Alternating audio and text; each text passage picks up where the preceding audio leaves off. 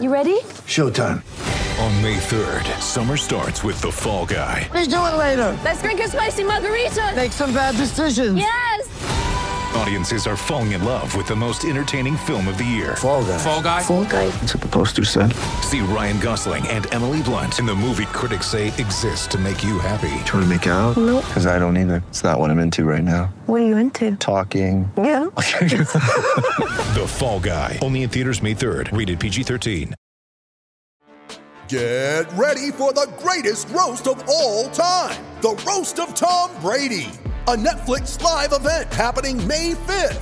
Hosted by Kevin Hart. The 7-time world champion gets his cleats held to the fire by famous friends and frenemies on an unforgettable night where everything is fair game. Tune in on May 5th at 5 p.m. Pacific time for the Roast of Tom Brady. Live only on Netflix. The thing that was so hard about Sacramento, Grant, is that, I mean, we had sellout crowds every night. And we put up, there were some teams out that we put out on the floor that were pretty shitty. And I was a part of them. I'm not pointing at, it was, those 4 guys were crap and I was great. I mean, I was part of that. And again, that's one thing if you were the Clippers back then and you're playing and nobody cared. The Sacramento cared. Grant Napier.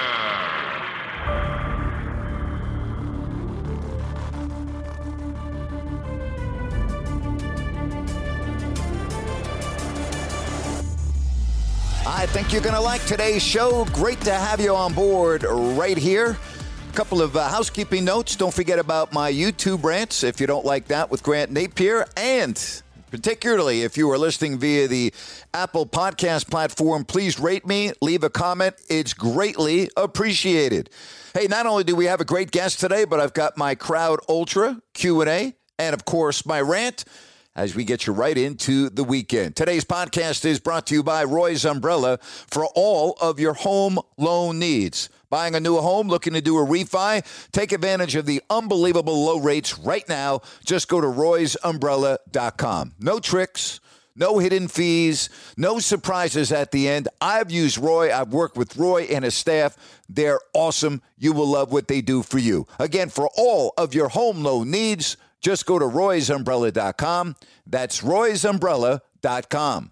My guest on the podcast played 15 years in the NBA. He was the first ever draft pick of the Sacramento Kings back in 1985, taken 6th overall. He is now in the restaurant business, really one of the great guys that I've ever had the pleasure of being around in my 32 years of announcing NBA basketball. The only mistake that I have made in getting ready to do this podcast is that I'm doing it over the phone instead of sitting at Corky's Ribs and Barbecue eating some of that damn good food. Joe Klein, how are you, sir? I hear you, Grant. I wish you were here. I'd like that. We'd probably have to have a couple cold beverages to go with that food if we were doing it here. We won't tell anybody that. Yes, we would. Speaking of the restaurant and Corky's, what impact has the pandemic had on your business over the last 12 months? Oh, I mean, it's definitely impacted us. We had a big catering business and we had, rooms in our restaurants that accommodate parties. And as you know, those things all went by the wayside, and so it was a good hit. I mean, as all restaurants are talking about. I mean, we felt it primarily in those 2 areas the most. What's the biggest key to having a successful restaurant, Ribs and Barbecue? What's the key? Well, I think, if you're the owner, you need to be there. You need to have a presence. You need to be watching how things are done and who's doing them and holding people accountable. It's I always equate it to, because people are always wanting us to open another restaurant here and open another restaurant there and so on and so forth. And I always look at them and I go, I have 2 kids. I don't want any more. Yeah. So it's like having kids. I mean, you gotta stay on top of them. When you look back at your career, 15 years, all of the incredible players that were teammates of yours, but when you came out of Arkansas, You know, and I know you were a high draft pick, but if somebody had told you then, Joe, you're going to play 15 years in the NBA, would have you said, yeah, I am? Or would have that been surprising to you when you were that young? I think it would have been surprising.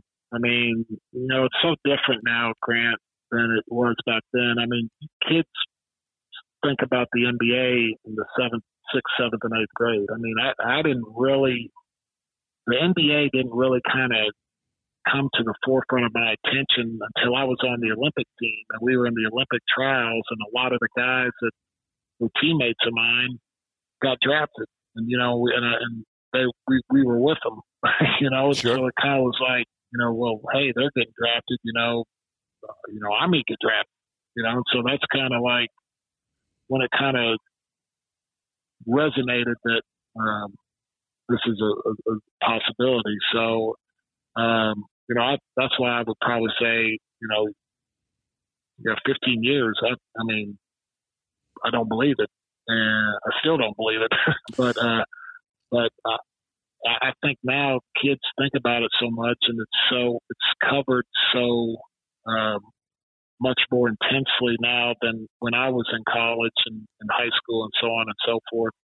That you know, I think kids, you know, really focus more. I focused on going to college and playing ball.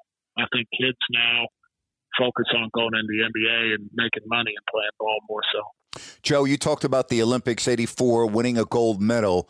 That experience in your life, your career, 15 years, but take me back to that experience and how you would rate that among all the great things that have happened to you. Well, it's right up there, Grant. I mean, from a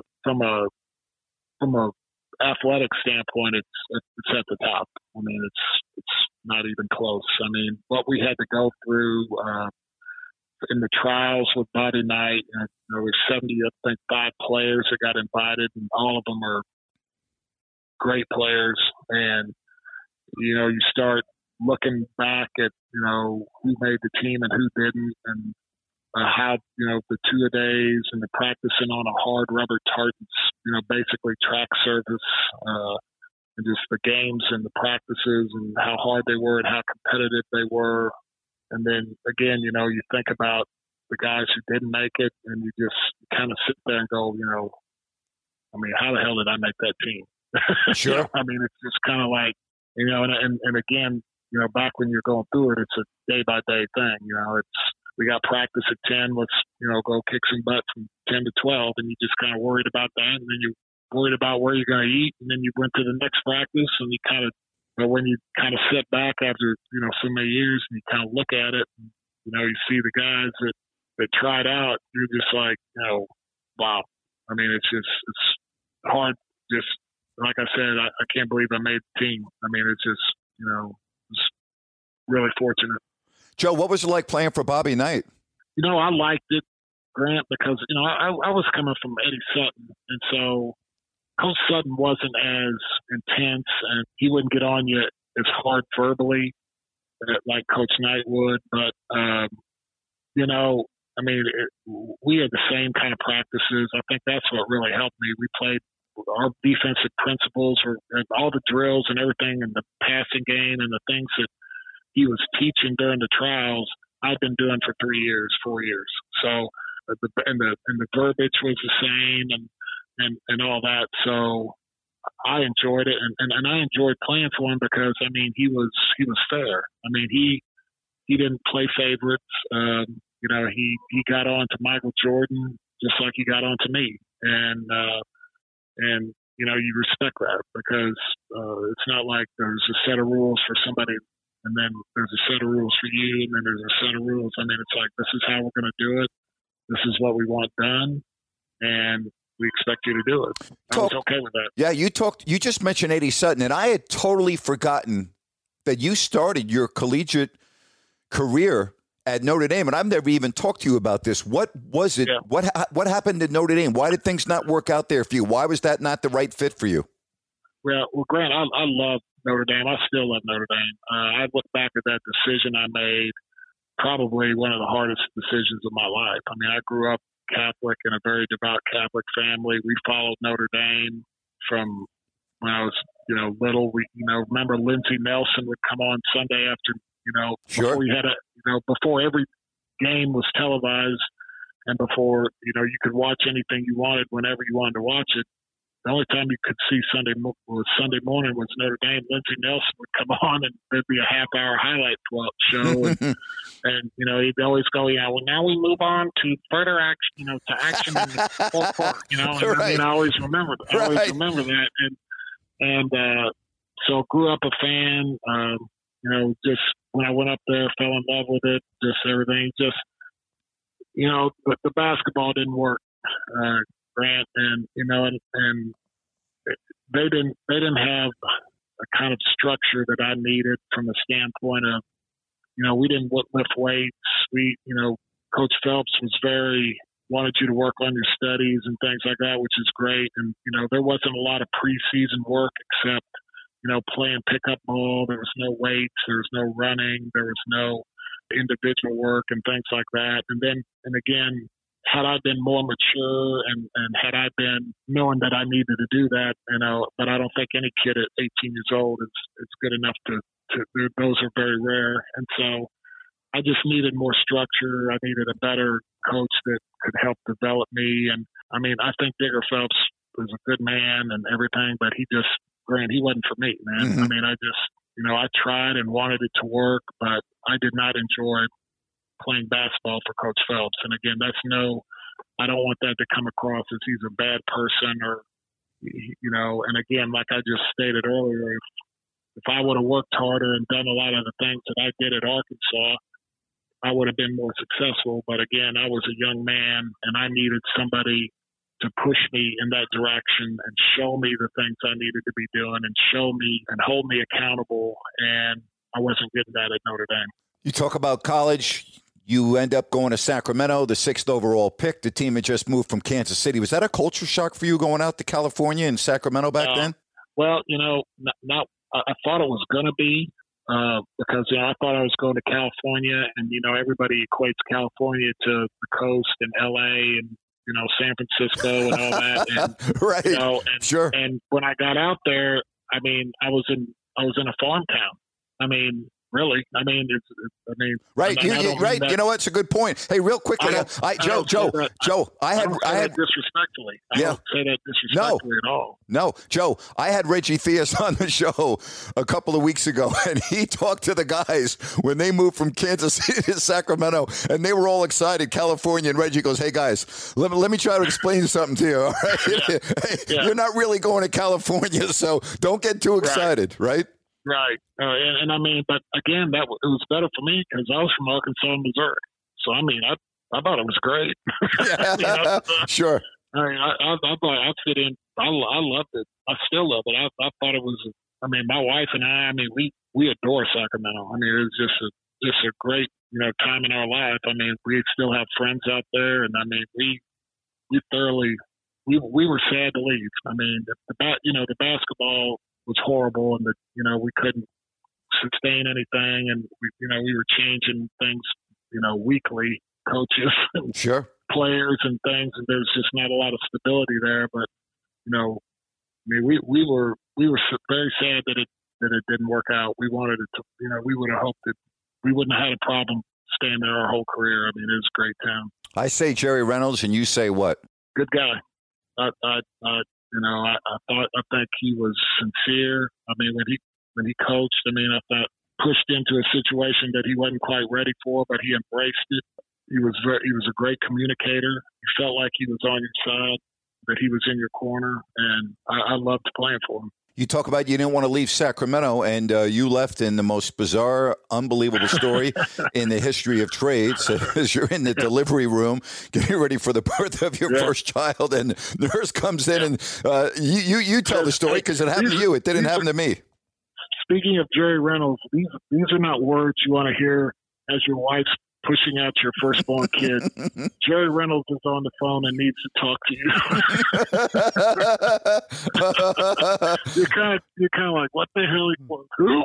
What the hell does Jerry want? Wow. And it's urgent. You need to talk to him. So I went out, and then the trade with Boston was going down, and I had some incentives. I think it was in my contract, Grant, that with Sacramento were legit incentives. but with Boston, they were not legit. And so I think the NBA had the NBA had some issues, or Boston had some issues because it messed up the cap, or it was a cap problem, and I had to agree to waive those for the trade to go through, and I did so. Joe, when you look back at that period of time, correct me if I'm wrong, you had 48 hours with your wife and your newborn, and then you're gone, and I don't believe you saw your wife and baby for 5 weeks or so. Was that as difficult a period of time that you've ever had in your life? No, it was. Yeah, it puts things in perspective real quick. I mean, Daniel was born Thursday morning. I was on all-nighter Friday night, and I didn't see him. The trading deadline was around the end of. I saw them. 5-6 weeks later, So, and my wife had to go, my wife's mom, Daniel came a couple weeks early. So all the in-laws and my mom and everything who had scheduled to come out, the week that he was going to be born to help, nobody was able to come because, they were doing stuff and had to obligate, their time that they had allotted for that was down the line. And so, my wife had to come home to a empty house. I mean, we had friends that our neighbors and stuff, and Kim O'Brien and Chris O'Brien. They helped and everything, but there was no family there. So I mean, she had it rough too. She had it just as bad as I did. Well, you talk about getting traded, and all of a sudden, you look up at the Boston Garden rafters and the history of being with that franchise. That had to be an unbelievable experience, Joe. Yeah, that was. And again, I mean, no disrespect to Sacramento, but I mean, I went from Grant, you saw it. I mean, you've been around teams that struggle. I mean, when teams struggle, it's every man for himself. I mean, you got guys that are. I mean, you're fighting. You can see that this isn't working, and the team's not doing any good, and so you start trying to get yours. You start trying to get your numbers because you're trying to get another contract, or you're trying to improve your status with the team and so on and so forth. And so that culture at Sacramento, unfortunately, was there, primarily a lot for the years that I was in there, I mean, because we were struggling and we weren't good enough. And I was part of that problem. I'm not pointing at everybody else. I mean, I was in that scene too. And so, but when you get to Boston, it's like, win. We don't care. Sure. We're winning this game. And if you got a problem with that, then you're in the wrong place. And it was very refreshing.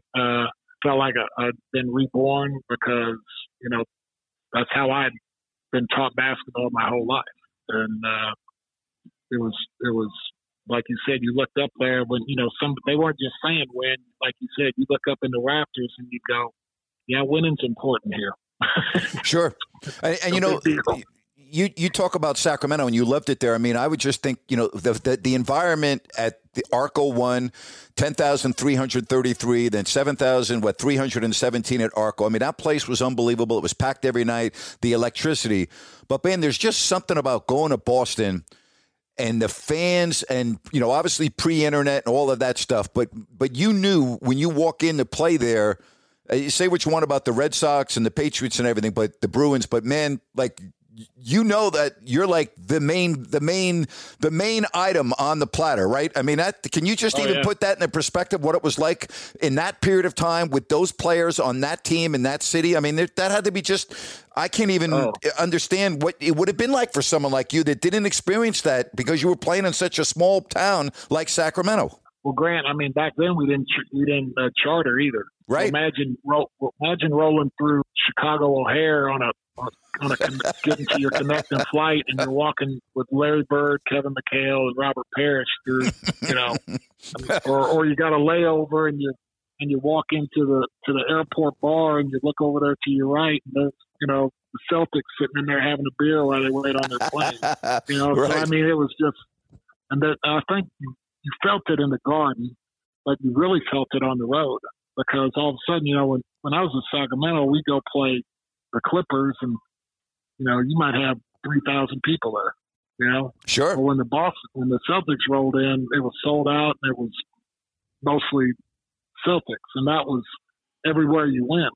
So, I mean, you kind of went from, the opening act to the main attraction, and that was really cool. A couple of months ago, we lost Tommy Heinsohn.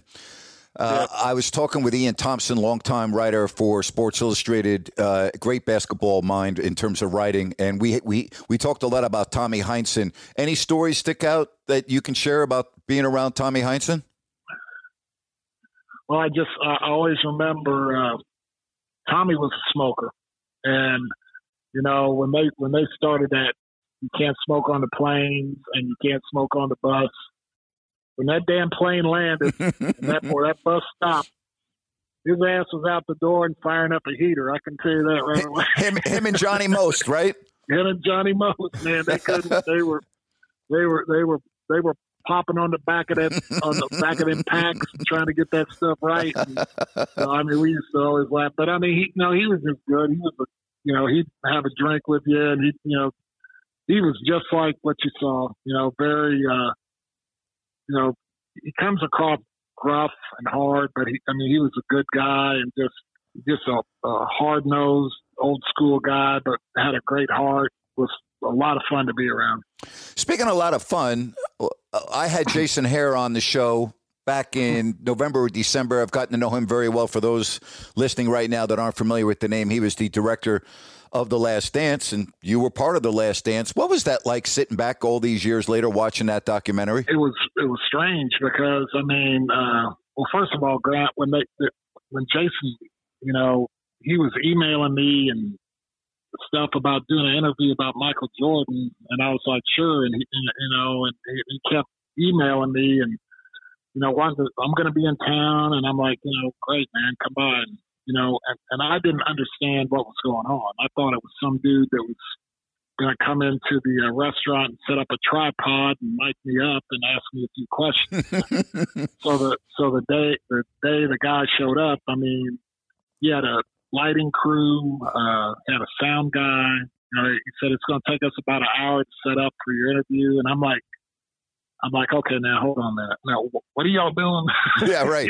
Sure. I'm like, he's like, we're doing a 10-part documentary for ESPN or whomever it was. Yep. 30, and he goes, it's a very entailed look at we're calling it The Last Dance. And I was like, oh, so it started it made sense then. And so, but I think in watching it, it was just funny because you forgot about a lot of stuff. You're kind of sitting there and you're like, yeah, I remember that. Sure. Like, yeah, I remember that. And just kind of got to take a trip down memory lane, and you got to see, how wild it was, the environment, not only within the team, but around the team and outside the team, and the circus that was, 24/7 going on all the time. At the time, you just kind of, again, it was just, when you're in it, you don't see it like it really is. You got too much going on and things you're trying to deal with, day-to-day stuff, and you don't. But when you kind of, after all these years, you sit back and you look at it, it's like, it was crazy. It was like, sure. It was like being with the Beatles. Yeah, no, the video, and and I shared a couple of meals with Jason, just talking about everything, and it was just absolutely mind-boggling. Again, I mentioned at the beginning of the podcast, you've been blessed to play with some great players, but being around Michael Jordan and going through that experience, what was that like?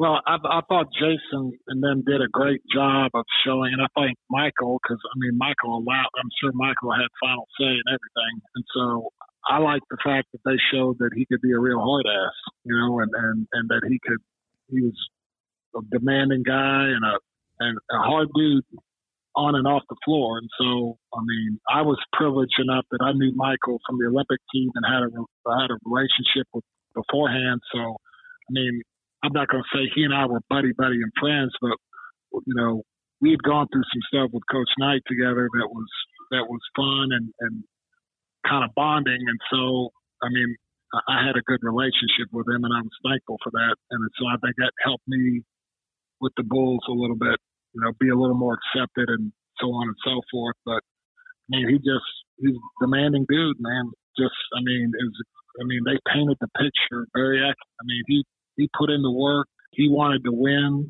Those things were paramount to him, and he wanted people around him that wanted to work and wanted to win.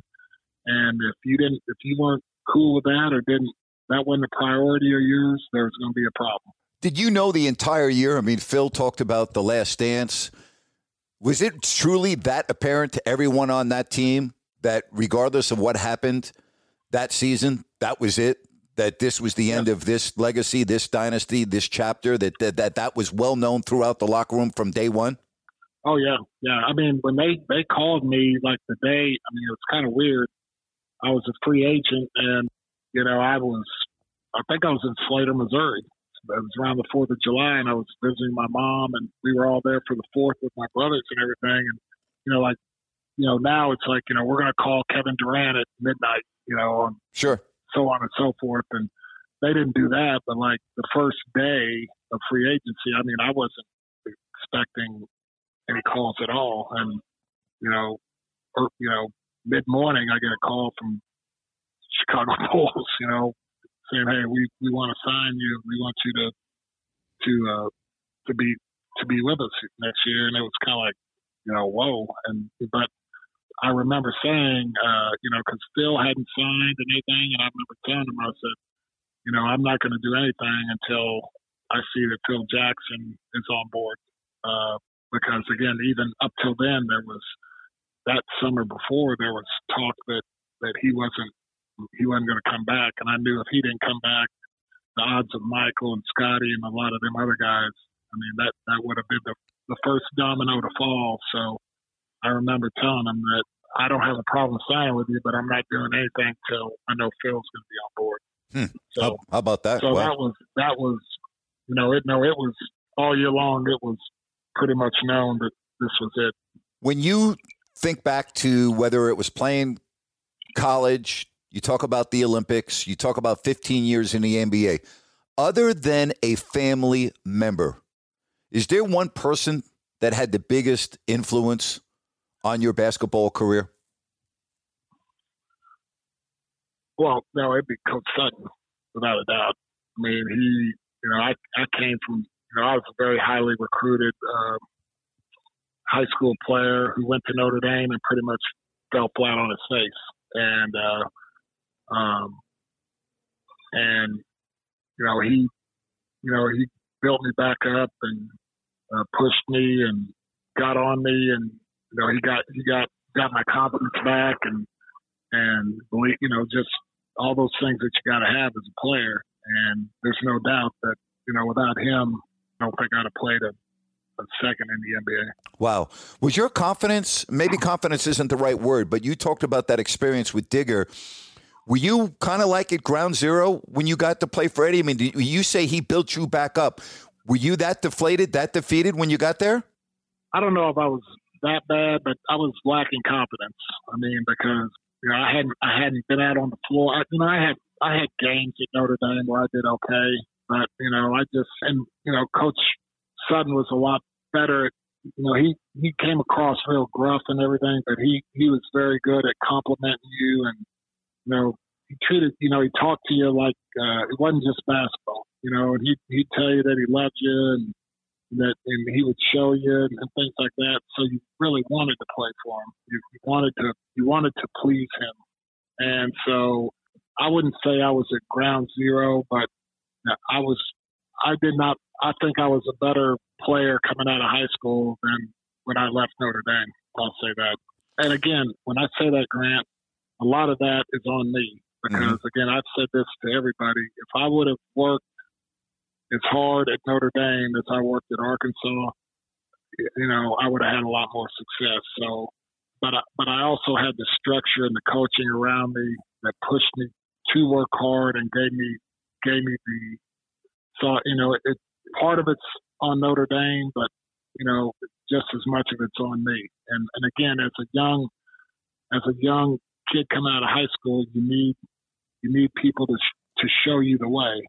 And I don't think that's what I was getting at Notre Dame. Joe, the NBA game is so different than when you played. And I mean, it's just unbelievable. I mean, and you laugh because I understand where you're going with this. I've asked the question to a lot of players. Like I look at a guy like Shaquille O'Neal. I say to people, if Shaq was coming out of LSU right now, would he be able to adapt into the NBA? And the response is, well, he would have been playing like that as a child. He would have been playing like that growing up. He would have been through AAU. He would have been trained different. Yeah. Do you feel the same would have happened to you? Like if you were now 21 years old, what would Joe Kleine look like? Well, no, I would be able to shoot the three. I'd be able to dribble it a lot better. You know, I would have a more face-up game than a back to the basket game. That's for sure. Probably, you know, still doing weights and strong and everything, but not having such an emphasis on being a power player as maybe trying to have more finesse than power.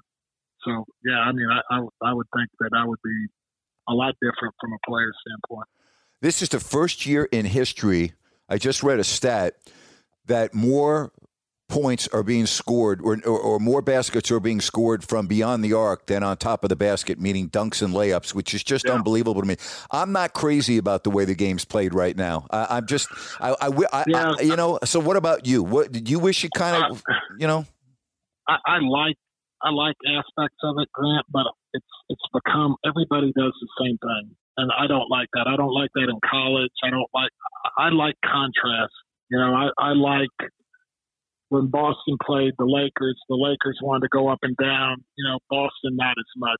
So you had whose will is going to prevail. When Shaq was playing, you know, we're coming inside to Shaq. Well, you know, we're gonna try to get Shaq out the pick and roll and try to get him away from the basket. You know, whose will is going to prevail. And now I don't see that. I see, you know, just a lot of 5-out pick and roll, and a lot of it. I mean, I still like it because the really, really gifted teams with the really, really gifted players, the passing and the things like that, they have more of an open floor to make shots and do things that are awesome to see. But I don't like the fact that everybody is that the big man is not. They're not teaching the lower levels. They're not teaching kids how to play in the post. And you know, it's so aggravating for me because you know better than I do that, you know, everybody switches everything now defensively. And it just drives me back, you know what, crazy. Sure. When you got a 7-footer and they switch a point guard onto him and they don't roll him into the post and just, you know, Joel Embiid, that will be the way he's playing now. Right. It's like, thank God, because the way he had played up till this year, you know, I hated his game. I hated to watch him. You know, you could take his game and throw it in the dumpster. Great point. I thought it was the biggest waste of talent ever. And kudos to Doc for saying, hey, dude, there ain't nobody in the league that can guard you. Get your ass down there and make people pay. And now he's being talked about as an MVP. Yeah. I just wish more coaches would do that. It's a great point. Last thing for you. You have any regrets when you look back at your career? Oh, Grant, I wanted it to work in Sacramento. I wanted to be an all-star for Sacramento. I wanted to be a difference maker as a player instead of a role player. I think all players are like that. I wasn't good enough. So when you get to that, you know, I was good. I was damn good, but I wasn't that level good. And so you wish that you could have worked harder or done something different. I mean, you rack your brain trying to think about it to where you could have maybe been more successful in Sacramento or things like that, you know, but because, you know, the thing that was so hard about Sacramento, Grant, is that, you know, I mean, we had sellout crowds every night, and we put up, there were some teams that we put out on the floor that were pretty shitty, and I was a part of them. I'm not pointing at, you know, it was, you know, those 4 guys were crap and I was great. I mean, I was part of that. And again, that's one thing if you were the Clippers back then and you're playing and nobody cared. The Sacramento cared. Sacramento still cares. And so the biggest regret is that there was so much to blame, that, you know, the ownership, the management, the coaching, and the players, you know, I mean, there was enough blame to go, and we couldn't get it together and get it right like they did when they finally when Petrie got there and they hired Adelman. You know, they started doing it right, and it was fun for me to watch from afar to see that finally the sellout crowd had something legitimate to watch and see. So, you know, that's a big regret. And I just wish it could have been better in Sacramento because, again, it was sold out every night, man. They were there and they watched some bad teams. Boy, oh boy. Tell me about it, Joe. And hey, they didn't have to talk about that crap. You had to watch it and talk about it. Hey, Joe, in my 32 years of announcing for the Kings, I had the worst record in the NBA, buddy. All right. Yeah. Some nights you were putting a lipstick on a pig, man. Tell me about it. Oh boy. Yeah. Well, you know what, Joe? They say if you can announce for a bad team, then you can do anything else, man. So that's the whole key, right? So, well, I hope you get a chance to get back into it, Grant, because you do a good job. I really appreciate that. Hey, if I come through Arkansas, if I'm walking into Corky's and I only have one night there, all right, so you tell me, Mr. Owner, what is it that you're going to serve me? What's the recommendation? What is it that Grant Napier is going to eat at Corky's? Oh, one time, dude, coming through, I'm going to give you the combo platter, catfish with dry ribs with Mrs. Anita's green beans and some twice-baked potato salad. And then for dessert, I'm going to throw in a little homemade coconut or chocolate pie, which I'll let you pick. I'm walking out to the garage right now to get into my car, man. Hey, Joe, man, I can't tell you how much, man. It's been great just knowing you for all these decades, and I'm happy that you're doing well, and I really appreciate you coming on the show, man. My pleasure, Grant, and good luck to you with anything. If I can help you, please never hesitate. So great. Getting caught up with Joe Klein. Really have loved him over the years. Really happy that he is doing so well. Hey, today's podcast is also brought to you by Manscaped. COVID spring break is right around the corner. And you know what that means, spring break in your pants. Manscaped is here to ensure that the party in your pants never stops. Even Veronica Corningstone wouldn't say no to this pants party.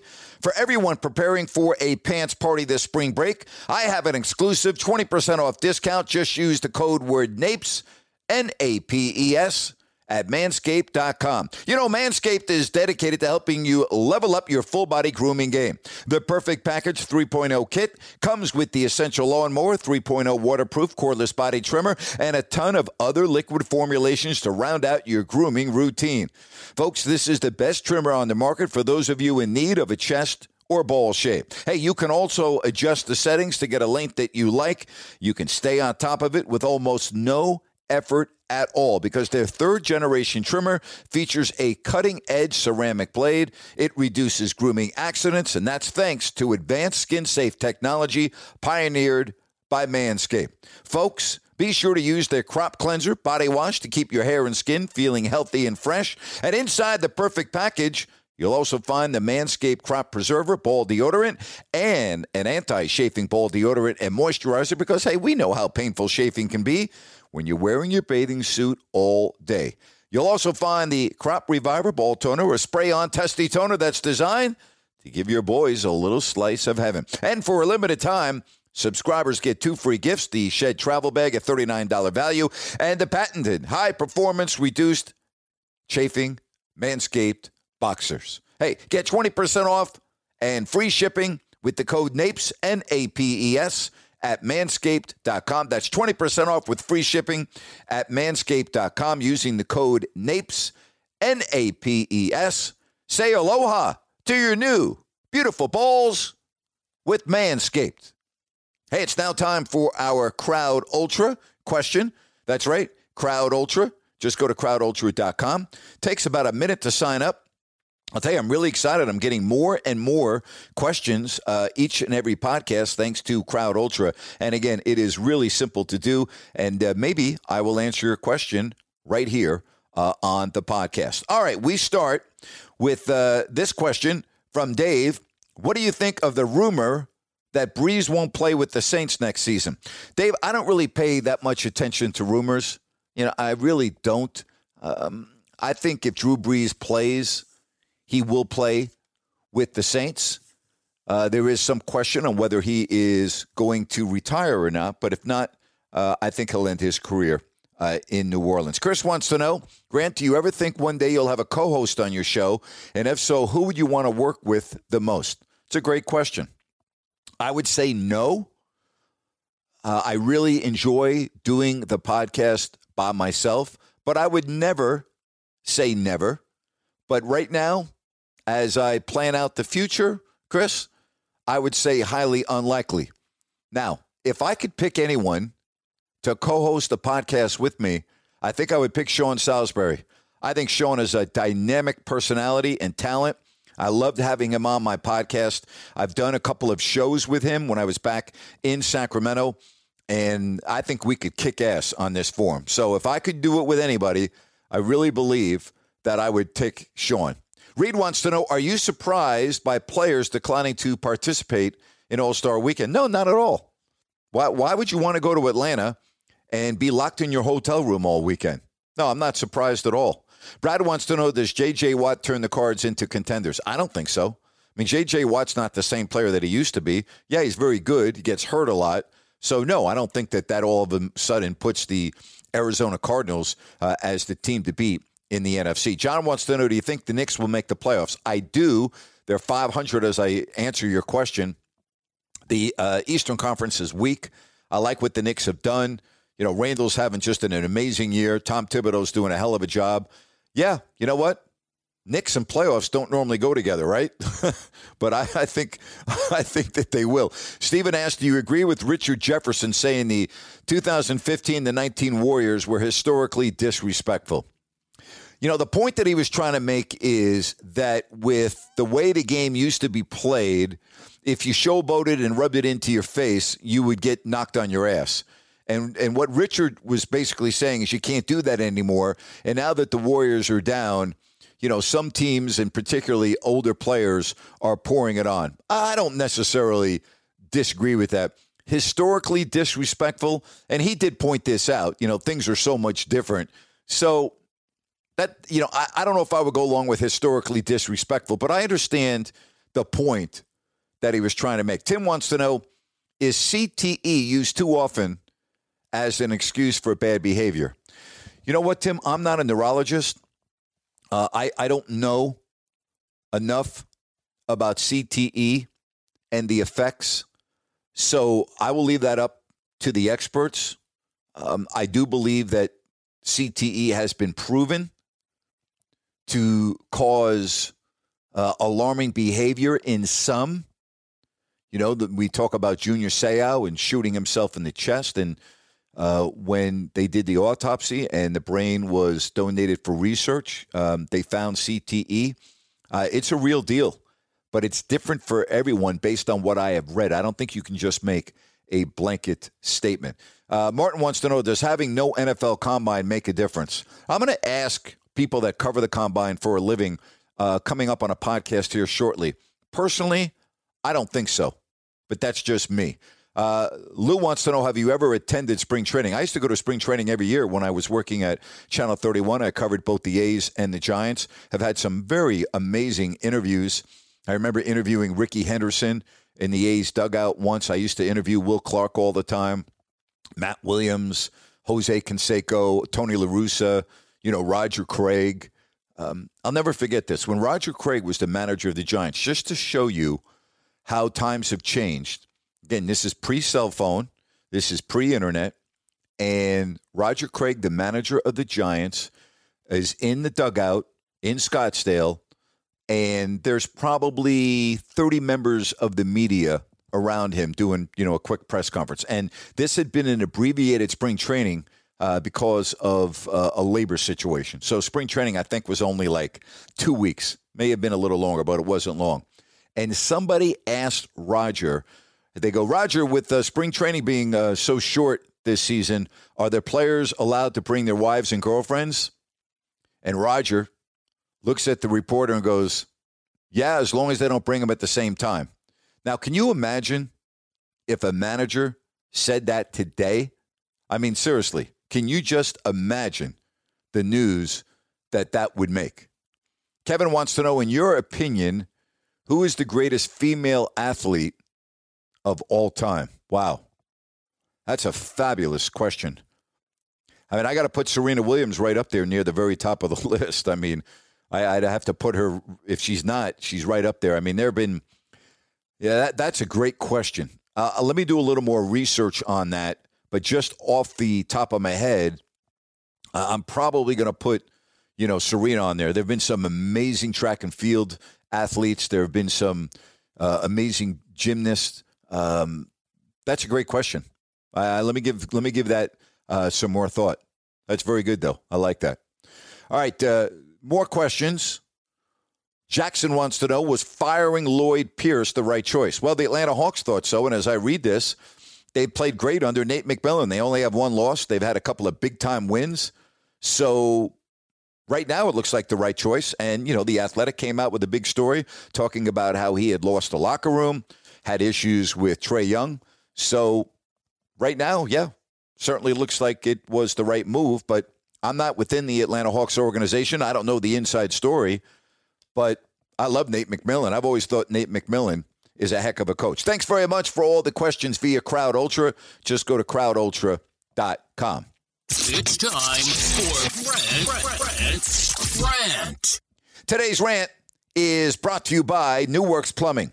Locally owned in Sacramento for 20 years. Leak detection, water line repair, bathroom plumbing. New Works Plumbing is a full-service plumbing solution. No matter how small or how large your plumbing problem, they've got a fix for you. And folks, their expert technicians are available 24/7 for all of your plumbing needs. Just go to newworksplumbing.com for all of your plumbing needs. That's NEWWRXplumbing.com. I keep on hearing from Kings fans that they want to tank and they want to lose every game. And I say, you know what? Not so fast. Because you can't just count on the draft to turn your franchise around. Let me give you a great example of this, all right? The Kings, in their draft picks this year, had the 12th pick, and they took Tyrese Halliburton, right? And he may end up being the rookie of the year.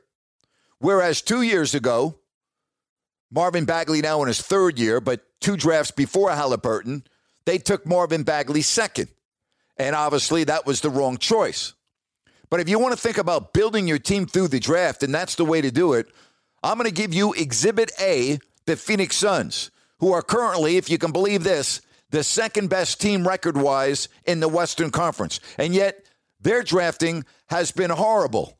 If you go back to 2016, they took Dragan Bender 4th overall in the first round, bust. The De'Aaron Fox draft, where De'Aaron went 5th to Sacramento, the Phoenix Suns took Josh Jackson 1 pick ahead of Fox at number 4. Bust, all right? Then the year after, the Marvin Bagley draft, they took DeAndre Ayton. Now, DeAndre Ayton's a hell of a player, averaging a double-double, comes to play every night, but they could have taken Luka Doncic, and if the draft were held all over again, you know damn well they would have taken Luka Doncic. Then the year after, in 2019, their pick went to Minnesota, Jarrett Culver. And this year, they had the 10th overall pick in the draft. They took Jalen Smith, who barely plays. So again, if you want to just look at the Phoenix Suns, bust in 2016 with the 4th overall pick. 1 year later, 2017, bust, 4th overall pick, Josh Jackson. DeAndre Ayton, very good player, but again, they didn't take the right guy. And Jalen Smith, 10th overall, barely even plays. So Kings fans, hold your freaking horses, would you? About tanking every game and thinking that just because you're going to be in the lottery and maybe you're going to get a really good draft pick, that you're going to end up being like great? You're going to end up being the Phoenix Suns? No, doesn't work like that. And by the way, speaking of the Phoenix Suns, the year before they took Dragan Bender, that was the Devin Booker draft in 2015, and they got him with the 13th overall pick. Once again on his way to All-Star Weekend in Atlanta coming up this weekend. I mean, again, folks, be careful what you wish for. And the Phoenix Suns are a great example. They've done a horrible job drafting. Absolutely awful. But yet they've managed somehow, some way, to have the second best team record-wise in the Western Conference. while the Sacramento Kings are just treading water and they're actually sinking. They're drowning, all right? And look at all the draft picks they've had. How's that worked out for them? Thank you very much. That's my point. And that's my rant for today. Hey, hope you enjoyed the podcast. Thank you so much. Really enjoyed talking with Joe. What a great guy. Really, truly one of my all-time favorites in all my years of doing this job. Folks, make it a great weekend. Thank you so much, as always, for checking us out right here. If you don't like that, with Grant Napier.